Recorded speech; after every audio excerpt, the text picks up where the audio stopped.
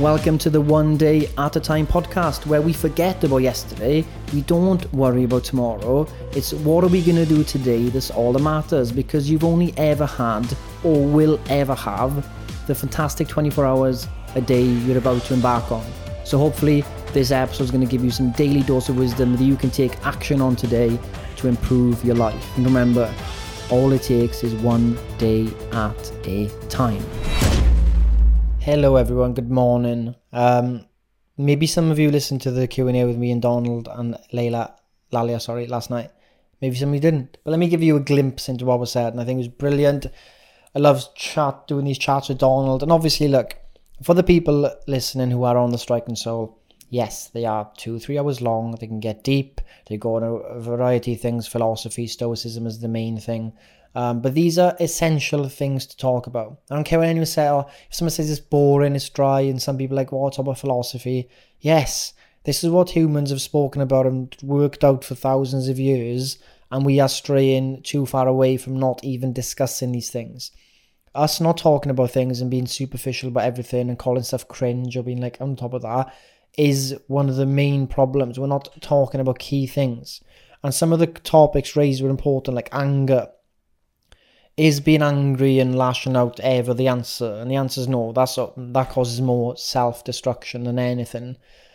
Another one is talking about, love. And they were speaking about this 2,000-3,000 years ago, talking about, like, is the love that you're so infatuated by someone that you can't live without them true love?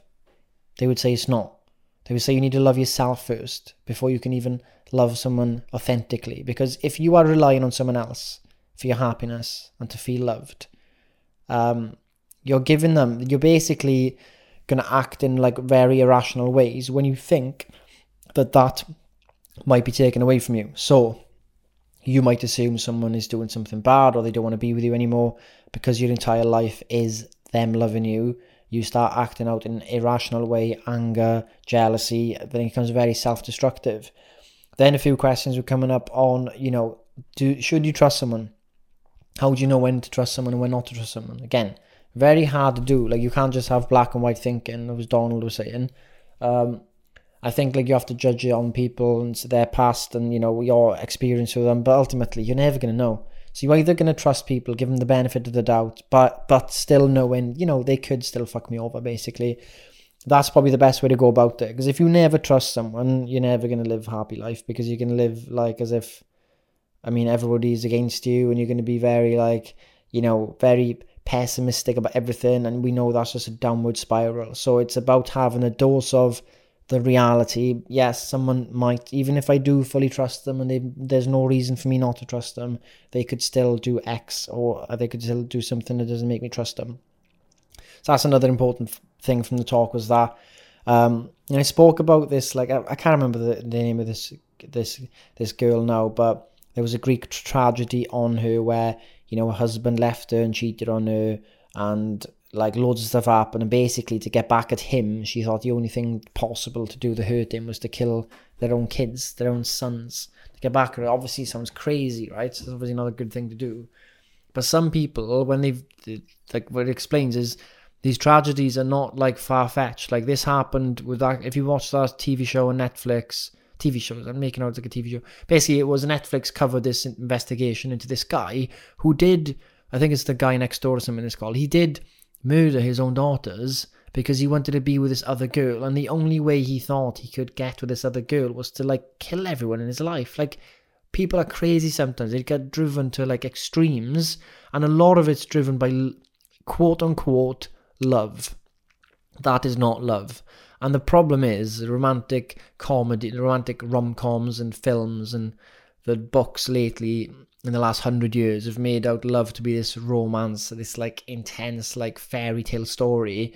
And it's driving people insane when that doesn't happen. It's driving them to do stuff that you would say someone insane would be doing.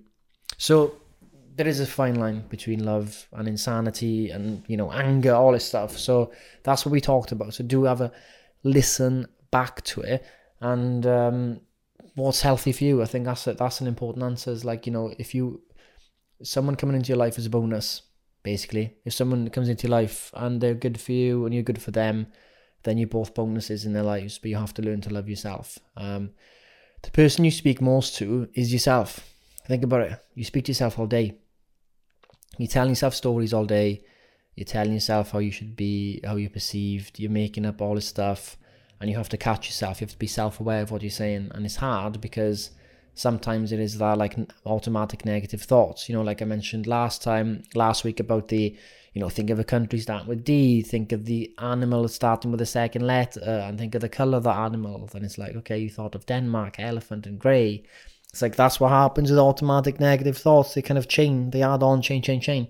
So the first step is self-awareness of those things. I think that's the most important thing, is the self-awareness. And I think it's kind of overused a lot now. A lot of people are saying self-awareness, and it's kind of like ticking the box. But an example of me trying to be more self-aware is like becoming more aware of your conditioning. So like, why do you believe the things you do? And there's this brilliant book called The Culture Code, and it talks about how this guy was hired by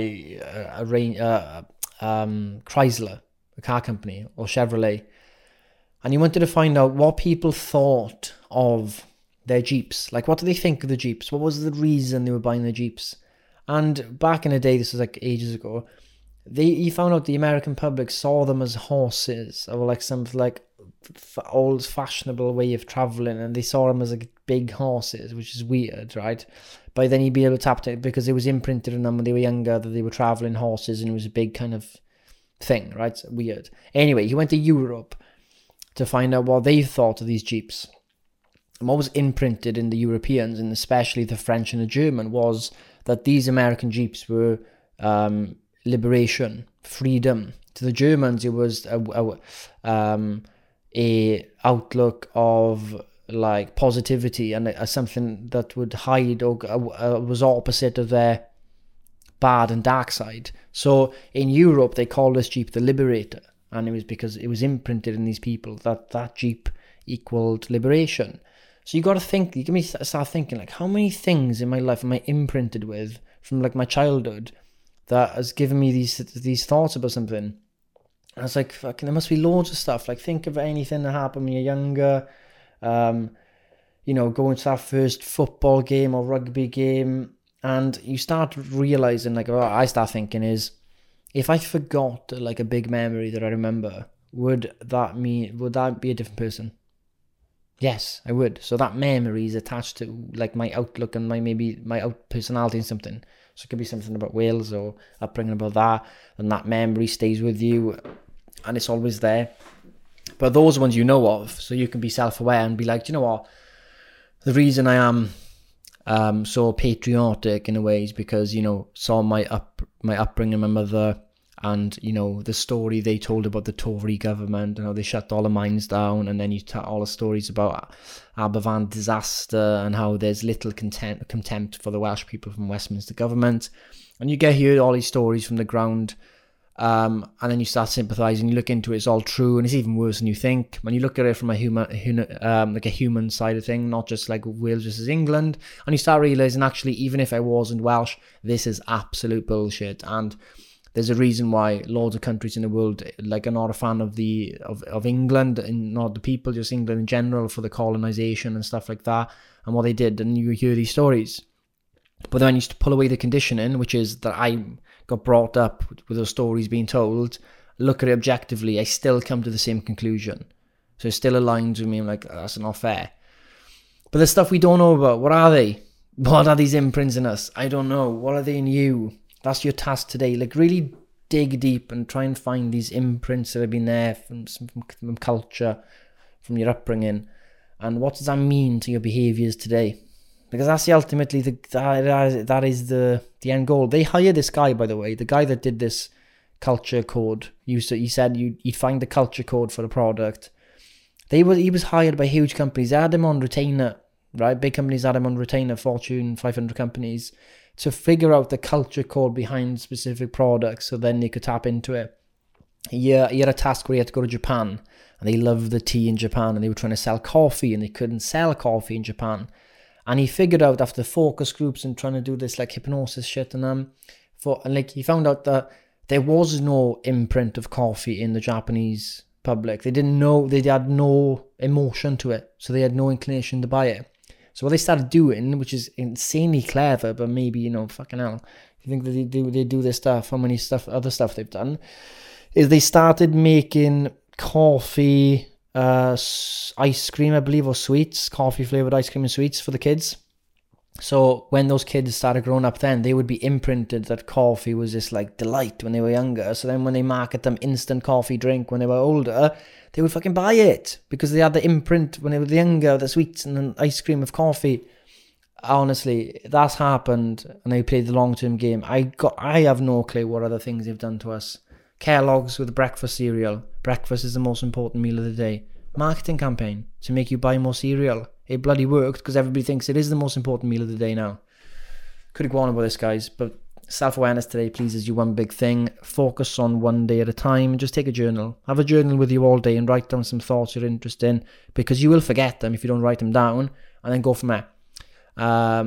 Happy days. Enjoy your day, and yeah, speak soon.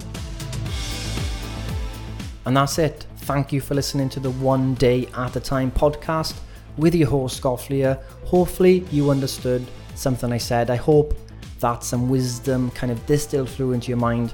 And I want you to now action it today. I don't want you to think about tomorrow. I don't want you to think about yesterday. I don't want you to think about leaving a review on this podcast. I don't want you to think about going to another website. What I want you to do is, as soon as this podcast ends, you will take action and make the most of today.